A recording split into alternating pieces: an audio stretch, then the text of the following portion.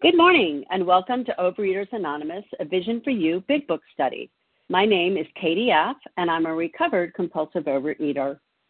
Today is Thursday, June 29th, 2023, and today we're reading from the Big Book, and we are in the chapter 7, Working with Others, and we're on page 90, the third paragraph, and sometimes it is wise to wait and till he goes on a binge, ending with, be glad to talk to him if he cares to see you, reading that one paragraph only. And today's readers are, and thank you for your service, for the 12 Steps, Deborah S., the 12 Traditions, Joni C., and reading the text are Susan S.H., and Loretta H., and Martha Z. are backup. The newcomer greeter is Reva P., and the host of the second hour is Chris G. The reference numbers for Wednesday, June 28th, 2023, 7 a.m. meeting is 20,391. That's 20391. And for the 10 a.m. meeting is 20,396. That's 20396. OA Preamble. Overeaters Anonymous is a fellowship of individuals who, through shared experience, strength, and hope, are recovering from compulsive overeating. We welcome everyone who wants to stop eating compulsively. There are no dues or fees for members. We are self-supporting through our own contributions, neither soliciting nor accepting outside donations. OA is not affiliated with any public or private organization, political movement, ideology, or religious doctrine. We take no position on outside issues. Our primary purpose is to abstain from compulsive eating and compulsive food behaviors and to carry the message of recovery through the 12 steps of OA to those who still suffer. Our sole purpose. OA's fifth tradition states, each group has but one primary purpose, to carry its message to the compulsive overeater who still suffers. At a Vision for You Big Book Study, our message is that people who suffer from compulsive overeating can recover through abstinence and the practice of the 12 steps and 12 traditions of Overeaters Anonymous. I will now ask Deborah S. to read the 12 steps. Hi, good morning. This is Deborah S. from New Jersey, recovered. Here are the steps we took, which are suggested as a program of recovery. 1, we admitted we were powerless over food, that our lives had become unmanageable. 2, came to believe that a power greater than ourselves could restore us to sanity. 3, made a decision to turn our will and our lives over to the care of God as we understood Him. 4, made a searching and fearless moral inventory of ourselves. 5, admitted to God, to ourselves, and to another human being the exact nature of our wrongs. 6, were entirely ready to have God remove all these defects of character. 7, humbly asked Him to remove our shortcomings.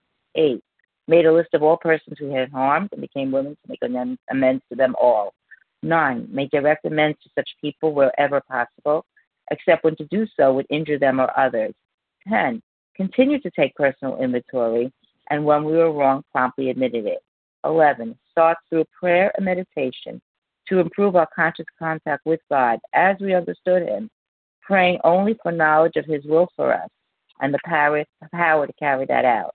And 12, having had a spiritual awakening as the result of these steps, we try to carry this message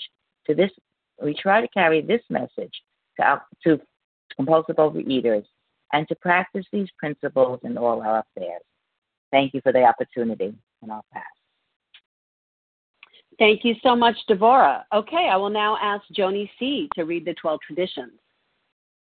Good morning. This is Joni C., a compulsive overeater from Minnesota. 1, our common welfare should come first. Personal recovery depends upon OA unity.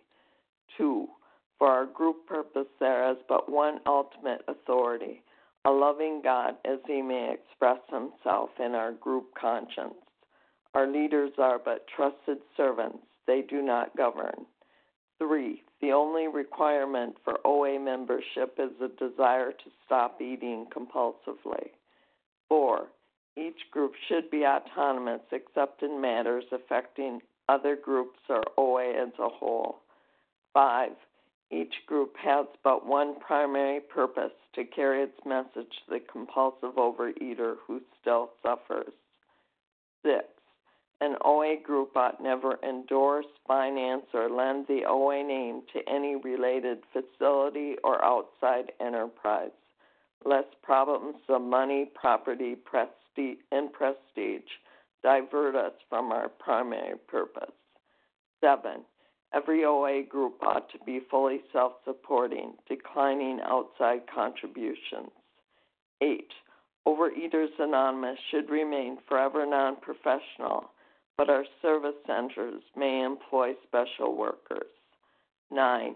OA as such ought never be organized, but we may create service boards or committees directly responsible to those they serve. 10. Overeaters Anonymous has no opinion on outside issues. Hence, the OA name ought never be drawn into public controversy. 11. Our public relations policy is based on attraction rather than promotion.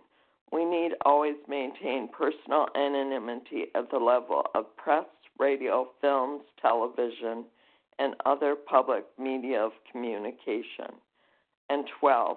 Anonymity is the spiritual foundation of all these traditions, ever reminding us to put principles before personalities. Thank you, Joni. Okay, how our meeting works. Our meeting focuses on the directions for recovery described in the Big Book of Alcoholics Anonymous. We read a paragraph or two from the literature, then stop and share on what was read. Anyone can share, but we ask that you keep your sharing to the topic and literature we are discussing, and that you keep your share to approximately 3 minutes. Singleness of purpose reminds us to identify as compulsive overeaters only. Our abstinence requirement for moderators is 1 year, and for readers is 6 months. There is no abstinence requirement for sharing on topic. This meeting does request that your sharing be directly linked to what was read. We are sharing what the directions in the Big Book mean to us. To share, press star 1 to unmute. Once you are done sharing, let us know by saying pass. Then press star 1 to mute your phone. In order to have a quiet meeting, everyone's phone except the speaker's should be muted. Today, we resume our study of the Big Book, and we're on page 90, the 3rd paragraph. Sometimes it is wise, ending with talk to him if he cares to, reading that 1 paragraph. And I will ask Susan S.H. to begin reading. Good morning. Thank you, Katie. This is Susan S.H. I'm a recovered compulsive overeater in Ohio, St. Mary's, Ohio. Sometimes it is wise to wait until he goes on a binge. The family may object to this, but unless he is in a dangerous physical condition, it is better to risk it. Don't deal with him when he is very drunk, unless he is ugly and the family needs your help. Wait for the end of the spree, or at least for a lucid interval. Then let his family or a friend ask him if he wants to quit for good, and if he would go to any extreme to do so. If he says yes, then his attention should be drawn to you as a person who has recovered. You should be described to him as one of a fellowship who, as a part of their own recovery, try to help others, and who will be glad to talk to him if he cares to see you. And waiting for a binge. The truth is, I cannot say I've planned it for someone else that way, but my experience tells me that that was exactly what I needed myself. When things were going well, why would I change everything? I wouldn't. I started attending meetings, face-to-face meetings, on a low point, but I couldn't quite cross over. So 1.5 years was spent going to meetings and hoping I would catch whatever was going around and grasping my agnosticism. Nobody's going to tell me what I have to believe. And gaining 20 more pounds. And then a final, I hope, God, a final terrible binge. I finally was able to give up. Not knowing really what to do, I mustered my courage. I had been listening to this meeting, and I gave my name as a newcomer. And that was a fearsome thing for me to do. I did not want lots of people calling me, but within a few days, I found a sponsor. I found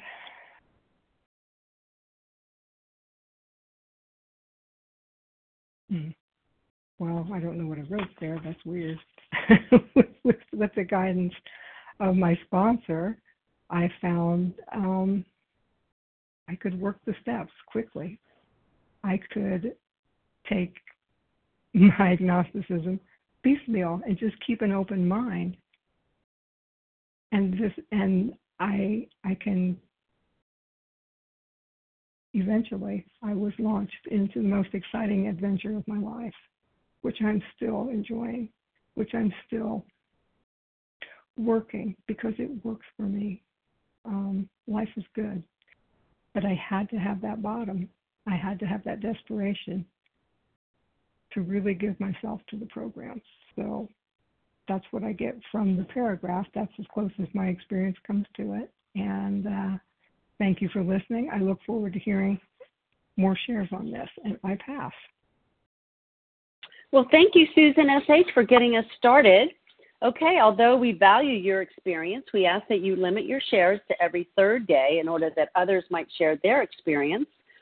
So who would like to share on the third paragraph on page 90? Rachel K. Janet B. Janet B. I got you, Reva Janet. B. Claire E. from the Reva UK. P. Okay, Claire E. I got you, Reva. My pencil broke right when I started. Okay, anyone else in this first lineup? Ken W.H. Ken W.H. Leah S. I got you, Leah. Thank you. Okay. Okay, well, let's go with that. We have Rachel K., Janet B., Reva P., Claire E., Ken W.H., and Leah S. Go ahead, please, Rachel. Thank you. Hi, this is Rachel K., recovered compulsive overeater in Indiana. And this paragraph reminds me that I do not have the right to keep somebody from hitting their absolute bottom. And that's hard because, I don't want people to suffer and I want to rescue everybody, of course, because, it's all about me and me rescuing people. Wrong. It's God. And so if I am hanging on to a sponsee and that, is kind of not really willing to go to any lengths, then, sometimes I have to let go and let someone get, like it says, sometimes it's best to wait until, he goes on a binge. I have to let somebody reach their bottom because for me, I had to. And I thought I had reached my bottom lots of times. I was fired from jobs and I thought, well, surely this is my bottom. I mean, it can't get any lower than this. Well, yeah, it can. It can get pretty low. But also when it says, wait for a lucid interval, food is an intoxicant for me. It is an addictive intoxicant. Otherwise, I would go to Weight Watchers and I would have lost the weight and that would be it. So while it, might be best to wait till somebody has reached their bottom, they at least have to be, half detox from the food. And it took me quite a while to completely detox. But if I'm talking to somebody mid-binge, they're still drunk. They're still intoxicated by the food. So I at least have to wait until they are lucid. The other thing that stuck out to me in this was any extreme. We talk about going to any length, but I love the, extreme wording of this, any extreme. Because when you think about what we do, it's pretty extreme. Weighing and measuring my food, normal people don't do that. They go to Subway and they pick up a sandwich and they eat it. But, for me, I need to put my food on a scale or in a cup or whatever. I need to work these steps. I need to turn my will and my life over to God. You know, all these seemingly, they don't seem extreme to me now, but pretty extreme things, I have to be willing to go to extremes. And if I am not really suffering, if I have not hit my bottom, why would I be willing to do all these things? So I like that wording. You know, what am I not willing to do? Pretty much nothing. You know, don't ask me to commit a crime, but pretty much anything other than that, you know, Rachel, I've got to be willing to do. Thank you, and I pass. Okay, thank you, Rachel K. Janet B., you're up, followed by Reva P.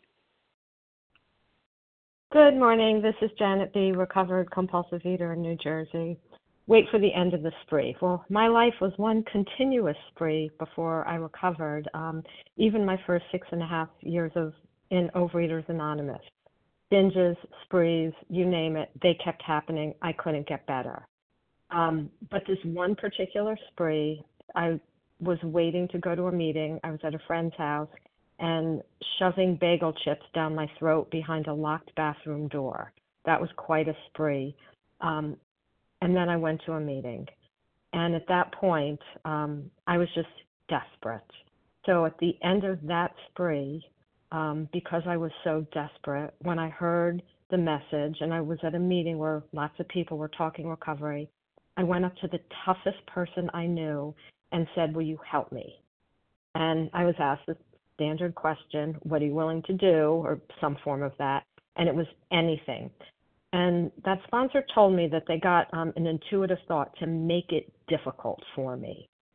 So it was, you know, willing to go to any lengths.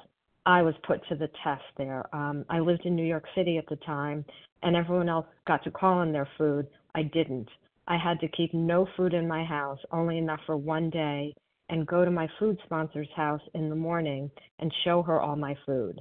And then it took me 3 subway rides to get to work, and I was doing social work, so my job was all over Manhattan.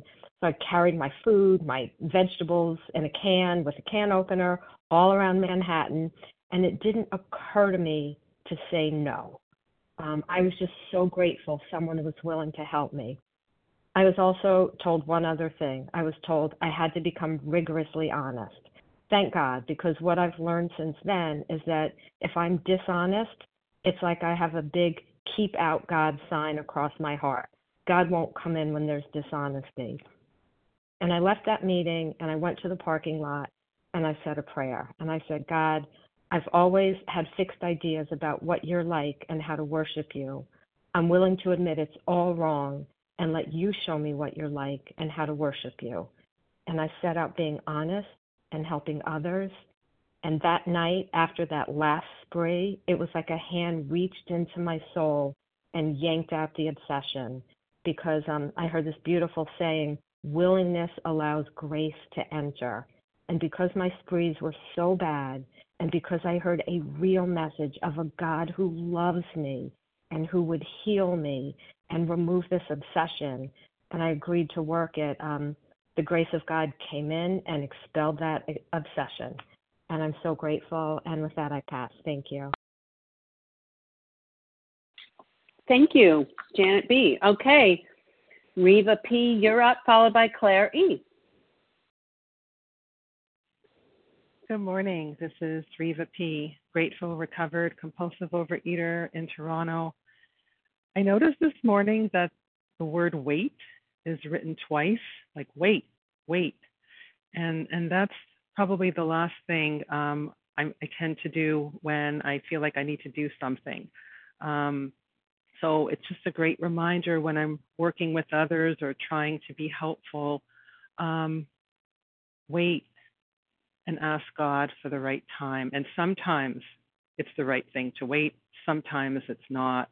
And I find it so cool, how sometimes, somebody happens to call me at exactly the right moment, or I do the same, because we just get this sense of timing.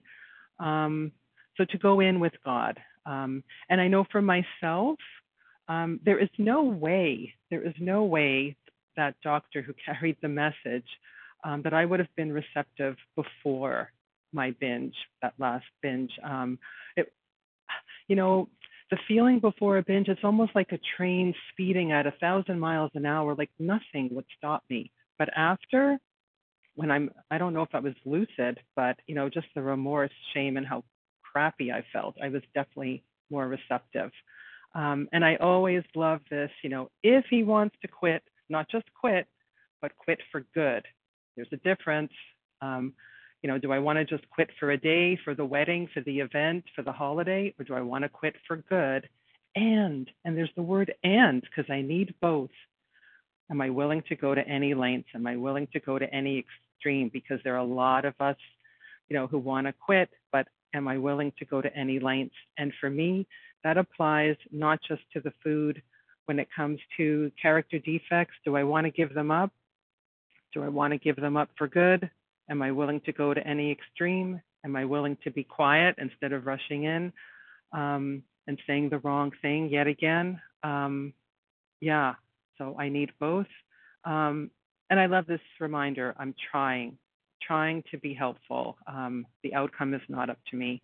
And with that, I pass. Thank you, Reva. Okay, Claire E., you're up, followed by Ken W.H. Thank you, Katie, and thank you, everybody that does service. My name's Claire E. I'm a recovered compulsive eater in Cornwall in the UK. And it makes me feel just a little bit emotional, actually, this paragraph, because it takes me right back to the sort of point I came back into the fellowship in October 2017. And it was a long story short, but essentially, I got a call from somebody who'd spoken to somebody who'd spoken to somebody. It was, and I really believe this was my higher power reaching out to me. And she called me on the back of this massive binge, and I was literally in my cups. And I got this phone call from a woman, and I am so grateful because she 12-stepped me pretty much word for word, every word that this chapter is about. And I only realised that really when I studied the chapter at a later date. And, I don't know if I was lucid or not. I was lucid enough to recognise that this woman was well and I wasn't, and that she was offering me something, and I would be an absolute idiot not to take the opportunity. And I think on the next page, it says, page 91, it says, call on him while he's still jittery. He might be more receptive. I needed, because of the nature of my illness, and I love this well-known stages of a spree, it takes me back to the doctor's opinion, because what happens to me is I emerge remorseful, I feel awful, but that doesn't last for very long. I get 24 hours behind me and I'm good again, start eating again. So there's a very, very limited window when I was in the food where I was receptive, and she absolutely hit it right. And that was a good job for me as far as I was concerned. And I heard that message. I heard that she was well. And I remember her saying to me, I'm going to throw you a lifeline. I remember those words. She said, if you want to call me again tomorrow, if you can stay out of the food and call me tomorrow morning, I'm really happy to talk to you again. And it just felt like this absolute opportunity. And, the extreme I had to go to was not eating that night, which was hard, at that point, because I was in the food pretty much 24/7. But I was willing, and I love that willingness allows grace to enter. I was willing because I had this sort of hope that maybe, just maybe, this was something that I could do. And so, that's what I aspire to do with others. And as other people have said, when I'm working with other people, I don't try to interfere with somebody's relapses. I know that I needed every single relapse that I have had in my life to learn the lessons and to be jittery and receptive. I believed when I was in the food as well, I had a higher power. It was food. I wasn't interested in anyone else's solution. I was only interested in those points where I was desperate and wanting something different. And those are the opportunities, for God to enter, for the program to be, received. And so that's what I try and do when I'm working with others. And with that, I will pass. Thank you so much. Okay, thank you so much, Claire E. Ken W.H., you're up, followed by Leah S. Good morning, Katie. This is Ken W.H. Thank you. Good morning to all. Recovered compulsive overeater from North Carolina. I guess the word that sticks out for me is that it says a person who has recovered. That's it again, and it talks about being drawn to a person who has recovered, and that's what I try to be, a recovered person who draws folk to at least ask questions and to approach the possibility that something new can take place in their lives. This is a hard paragraph. I guess it's the tough love paragraph to even think about letting someone go long enough to go make themselves sicker.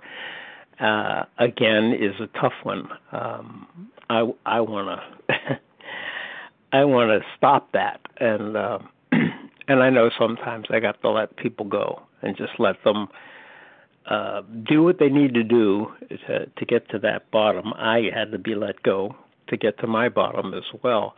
But it's a tough paragraph for me to read. It seems a little heartless to some degree, but I understand it. The thing that strikes me as really difficult in this paragraph is getting into the business of deciding whether or not somebody's dangerous to themselves or to others. I'm not particularly called to that, to discern that. I got to be careful about getting myself triangulated, if you will, into a dangerous situation. I think what it's asking me to do is just to provide refuge for those who may be physically affected by someone's rage or whatever else is going on. So I just need to provide a way out for folks, and just to simply care and offer a place of care, a place of refuge. I'm not there to intervene in a violent episode. That's pretty dangerous stuff. So anyway, that's probably all I have to say. I'm just so grateful to be among y'all. Take care. Pass. Thank you, Ken W.H. And now we'll have Leah S. And before you start, Leah, let me just let people know that we are on page 90, the third paragraph. Sometimes it is wise to wait, reading through that full paragraph, ending with, talk to him if he cares to see you. Okay, go ahead, Leah S. Thank you so much. Good morning, everyone. My name is Leah S. From upstate New York at this time.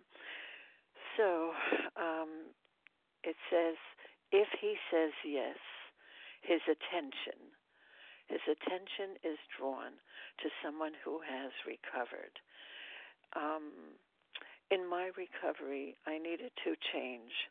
I needed to do things in a different perspective because, frankly, I'll be very honest with you guys, I didn't know what breakfast, lunch, or dinner meant.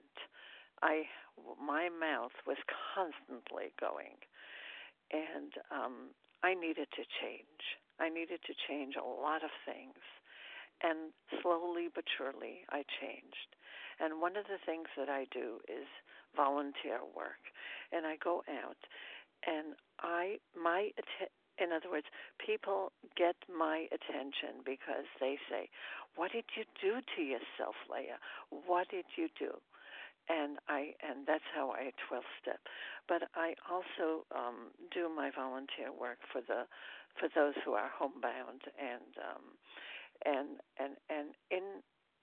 in going to a certain person, and that person is just slicing another piece of whatever they're eating and saying, "So tell me more about how you did it." That is not the time to be able to propose how to do it or what to do it. That is the time to ask God to know how to say the right things. And sometimes I am able to say, you know what, I just put the fork down, and I wasn't going to kill myself with that knife and fork. I wasn't going to do that because I'm doing so many other things that are so satisfying, and they just keep me going. They keep me going, and there's no thought in my mind thank you, God, today and yesterday, that I should take that sugar or that flour to really kill myself. And I mean it, and I feel it, and I guess that's what's coming through, so that I'm able to be an attraction to those that would want to join this program. And with that, I will pass.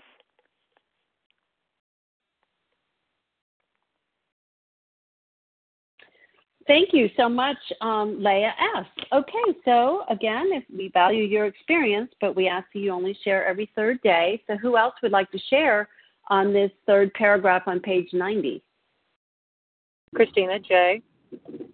Christina J. Abby R. Abby R. Devorah S. Devorah S.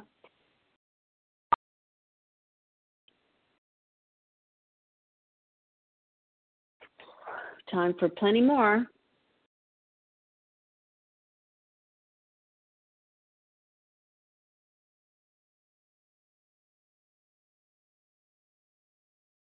Star 1 to unmute.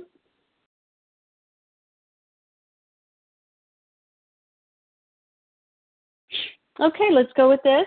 Christina J., Abby R., and Devorah F. Go ahead, please, Christina. Good morning, Christina J., North Carolina, recovering today. Oh, man, I just want to say that I'm learning about shame. I've been learning about shame and all the different faces of shame. And I am so grateful for this meeting because through the years, I've had various levels of shame in my sharing because I've had cycles of relapse. And hearing the people today talk about their relapses and what it took for them to come back, and, you know, it's just we need no shame. We have a disease, like many people share when we have cancer. Are we ashamed? No, I'm not ashamed. I have a disease that came on me. I was born with the disease of compulsive overeating. And I was also born with an emotional, I was born into an emotional set of bad circumstances. Maybe not bad. They were for my training, and they still are today, by God. They're bigger than ever. Because when I put the food down, there they are. And one of them is shame. So I used to be deathly afraid to share on the line, even though I sounded like maybe I was confident. I was just sharing away. Like I was confident, but I was shaking inside. When I got done, I wanted to call people and say, how was it? Did I do okay? Did I say something funny? Are people on the line going to judge me? On and on and on, right? So I'm so grateful there's no shame. And in this paragraph, it's okay. If you need to go back out, keep eating, to learn, to grow, it's okay. I don't like it. I mean, I've had some bad relapses in the last 6 months. It's horrible. The self-loathing, the guilt, the just the physical pain of it all. But it brings me to where I need to come to. So if somebody has to let you go, it's okay. You know, and to be, you know, really honest, the sugar's down for me. But I've got volume eating issues I'm dealing with. And I want gratification right away. So if I'm feeling uncomfortable, I want to stuff something in my face, you know. And thank God I don't have cravings. I don't have cravings for sugar or any of that. But I just want to keep eating. So that's a form of the disease. Volume eating is a form of the disease. And today, I've been working on this all week. I'm going to make a commitment to make it to my next meal without eating my lunch ahead of time. I mean, it's horrible. You know, and I have to look at that. I have to take a pause. We talk about taking emotional pauses. I have to take a pause around this volume eating. And I know many of us have it, so I'm sharing on it because we don't have to be ashamed of that either. This is a growth process, and it might take me the rest of my life, but by God, I want to die and be out of a lot of my shame that came from a lot of things in my life. I'm working on it, but it's amazing. It's amazing what this shame does to us. It's hidden. It's hidden deep inside, and it's kind of a topic outside this paragraph, but sponsor, you know, we want to help people. We want to give them immediate gratification of recovery. And I can't do that for my people. Time, please. To be gentle and loving and say, it's okay if you need to go eat. I'll be here when you get back. Or maybe you'll find someone else. Love you guys. Thanks for letting me share.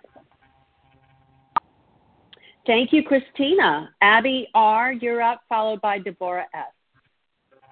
Hi, I'm Abby R. from New York. Just want to make sure you can hear me. This is the first time I'm sharing, and I have these stupid earbuds in my ear. Am I being heard? You're a little bit muffled and soft. Okay, thank you. I'm going to not do it this way. Is that much better? Much better. Thank you. Okay. All right, thanks. I'm Abby R. from New York. I'm about a half a day abstinent, maybe. I'm new to Vision, and I've been listening to special editions for a few weeks now, and I just asked someone to be my sponsor the other day, and the word extreme is no joke. I'm being asked to do very extreme things, but I have no choice. It's not, I can't do it my way anymore, or even OA's way, the way that I had been in OA. The big book is where the answer is, and I think I always knew that deep down, but the amount of discipline and prayer and turning over my will is, I don't think I ever really, until now, fully understand how much of that is necessary in order to gain what I hear all of you guys, or some of you guys, have, which sounds beautiful, because to live without constantly thinking about food and constantly promising myself it'll be different this time is a way that I want to live. I live a double life. If you met me on the street, you would never know. But it's exhausting. It's exhausting. So thanks for letting me share. I'll pass. Thank you. Welcome, Abby. Okay, Deborah S., you're up. And then we'll have time for several more. Good morning, Vision for You, and welcome everyone, all the newcomers. My name is Deborah S., and I am a recovered compulsive overeater. Thank you, God, a miracle for today. This person who we're describing over here, this in this paragraph, the one who is so, reaching his bottom. To me, that's like a very good place to be. So far gone that when you say to him, "Are you willing to go to any length? Are you willing to go to any extreme to get better?" This is the time. Because I remember when my sponsor said that to me, "Will you go? Are you willing to go to any length?" And I said to myself, if she asks me to eat hay 3 times a day, I'll say yes, because that's how desperate I was to get better. I was so sick and tired, and I felt I was in this dark pit and trying to climb out of it and to see the light. It's a miserable place to be, so lonely, and it's so, in pain, so much emotional pain, physical pain. And you feel abandoned from everyone, and no one understands. No one understands. When this person said to me, I've been there, I can help you, you can get out of it, there's hope here, that shed light on me. And I said, if this person could do it, I remember seeing a person who was coming to meetings day in and, week after week. She lost 180 pounds in program, and she was this cute little thing in a pair of tight jeans. And I said, wow, I had that image. If she could do it, I could do it. Like, why not? That gave me so much hope, just the physical hope that I could do it. And then, as I came in and started working the program, and, God was doing for me, the obsession was lifted. And, thank God I was able to go from one meal to the next without thinking about food, and just to be available and to turn to God throughout the day, and to know that, I'm not alone here. God is giving me this. What a precious gift that I can do today. And then to pass it on to other people, to share my experience, strength, and hope with others, that is the greatest gift ever. So my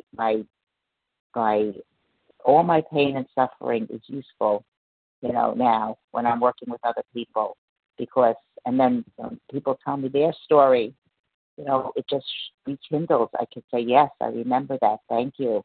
And that's why I need to work with other people, because it keeps my memory green. It's so easy for me to forget. It's so easy for me to get into that comfort zone of, oh, I got this thing. I got it. I'm okay now, But working with other people and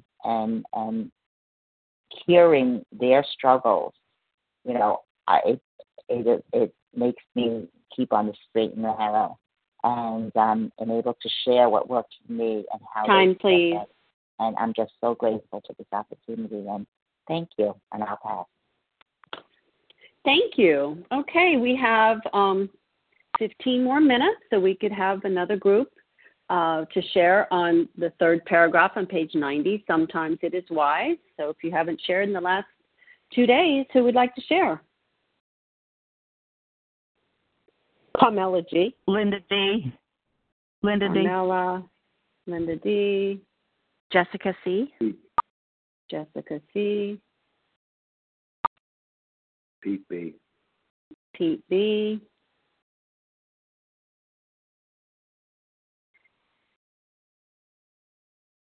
Could take one more.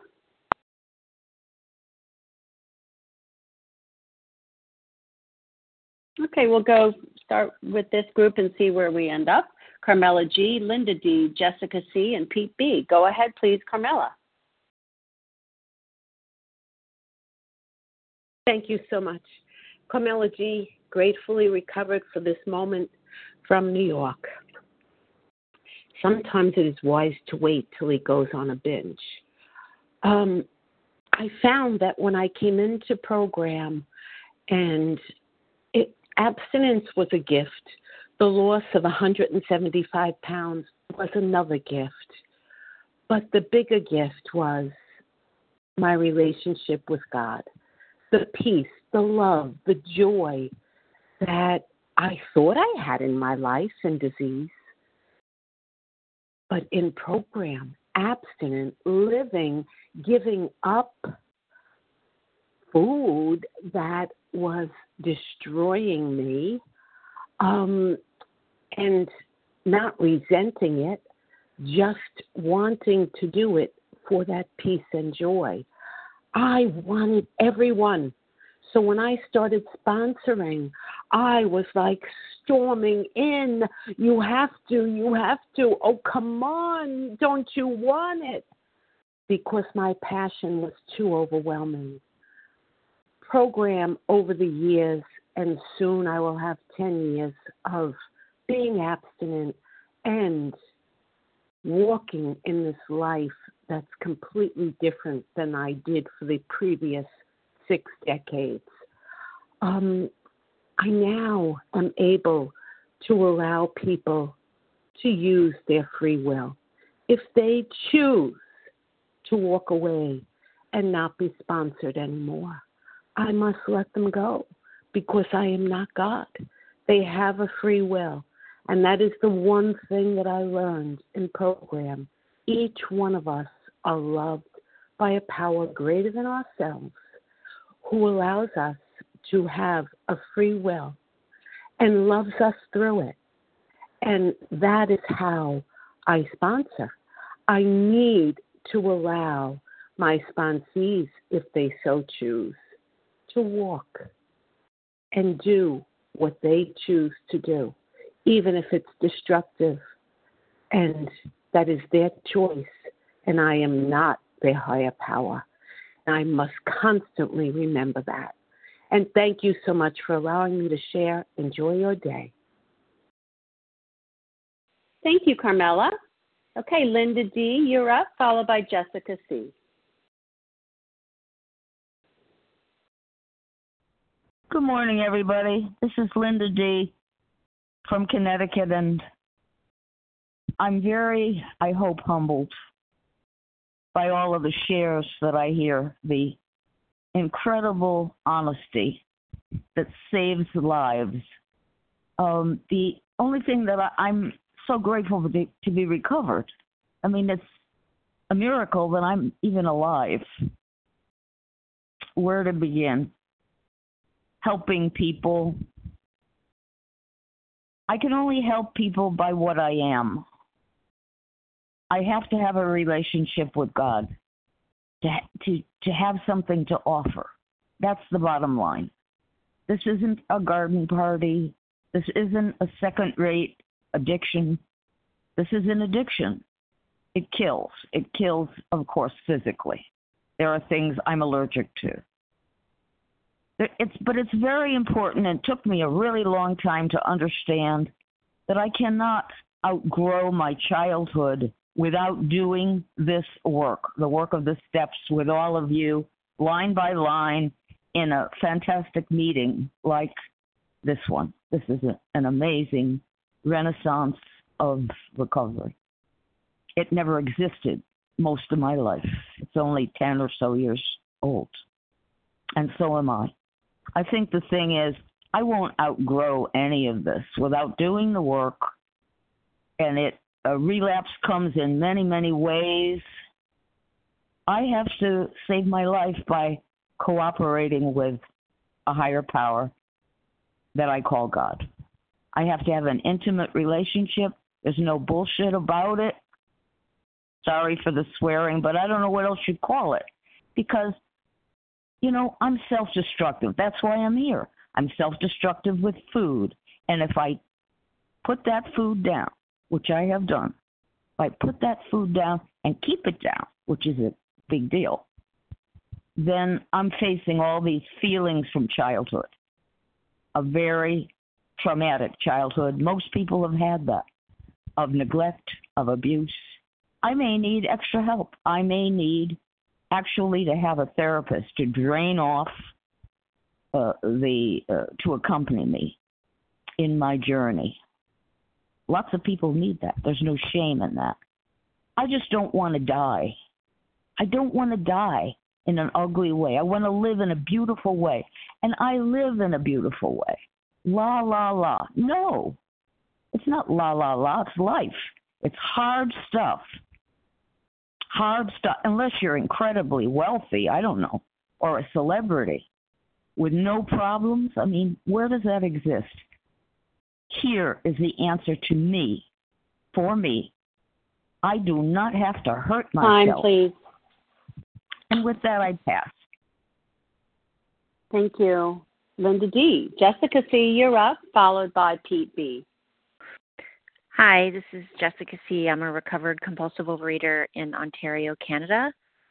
This paragraph reminds me of in 2018, after a few years of relapse in the food, my doctor suggested that I try a medication for binge eating disorder. And I wasn't sure what to do. I talked to some people in the program, and this one recovered person said to me, she said, yeah, maybe try it. Maybe it will work for you. But if it doesn't, you can always call me.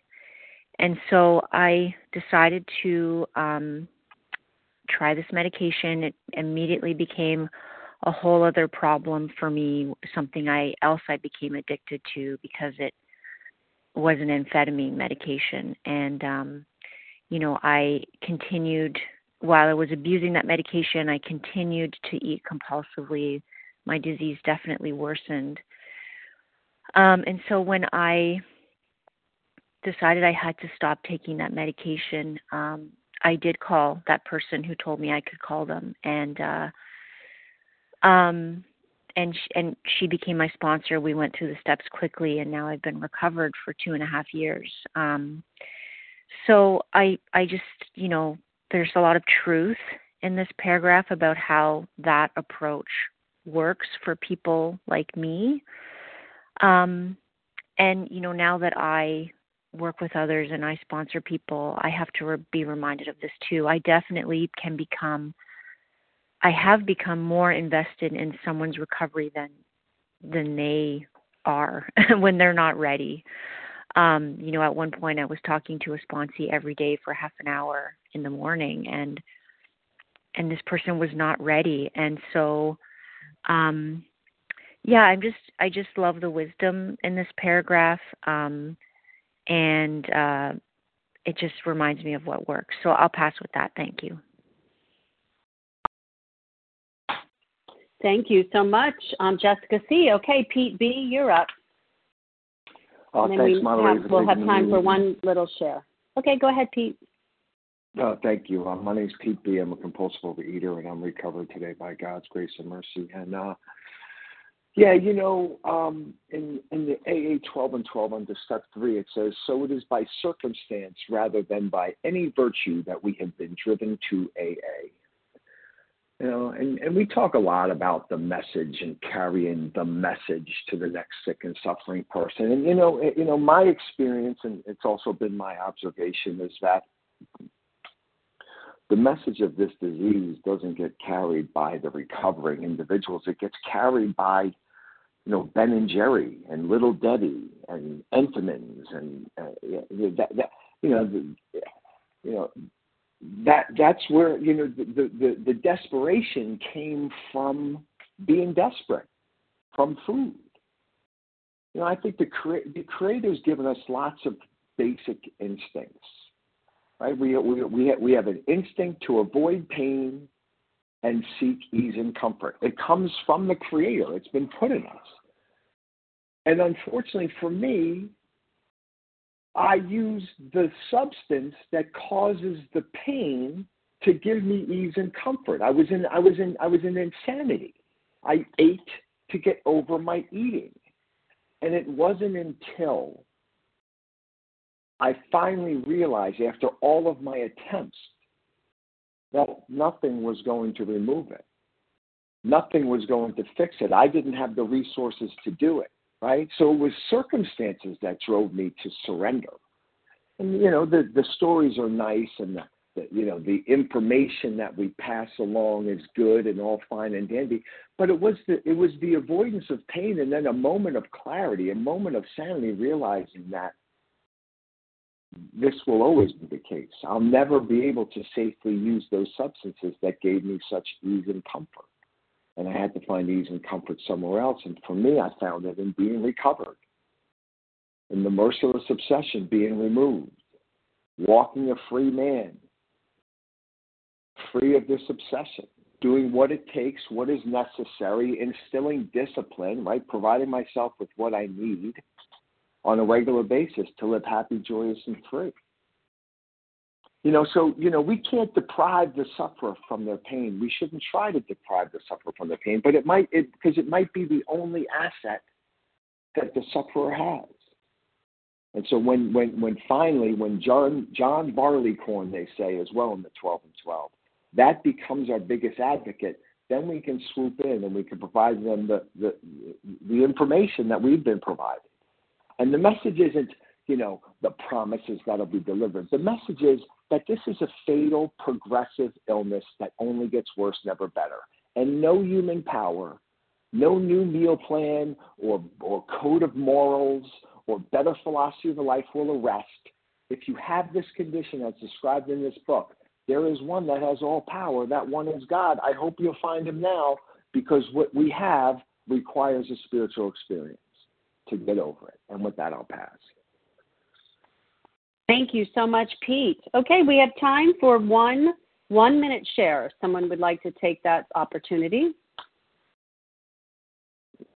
Robin L. Go ahead, Robin. I'm Robin. I'm a compulsive eater. I wanted to share my hope on this paragraph. It's because of this paragraph that I'm gratefully abstinent for 5 days now.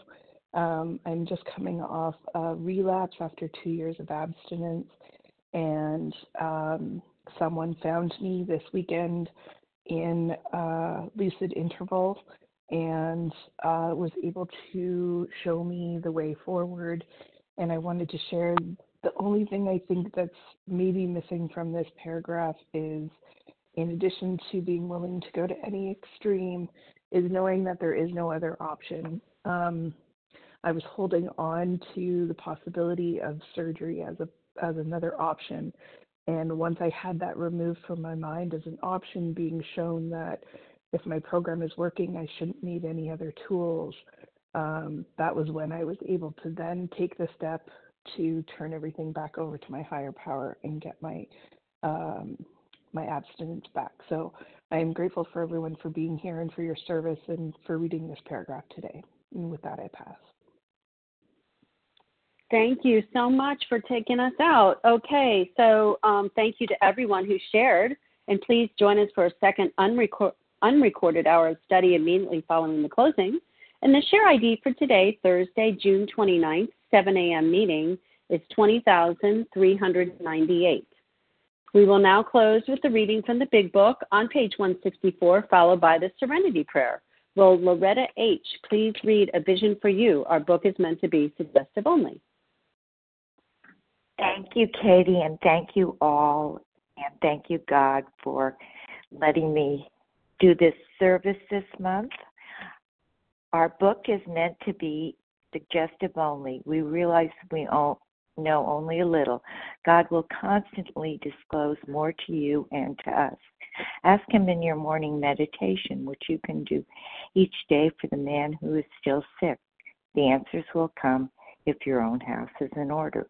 But obviously, you can't transmit something you haven't got. See to it that your relationship with Him is right, and great events will come to pass for you and countless others. This is a great fact for us. Abandon yourself to God as you understand God. Admit your faults to Him and your fellows. Clear away the wreckage of your past. Give freely of what you find, and join us. We shall be with you in the fellowship of the Spirit, and you will surely meet some of us as you trudge the road of happy destiny. May God bless you and keep you until then. God bless all.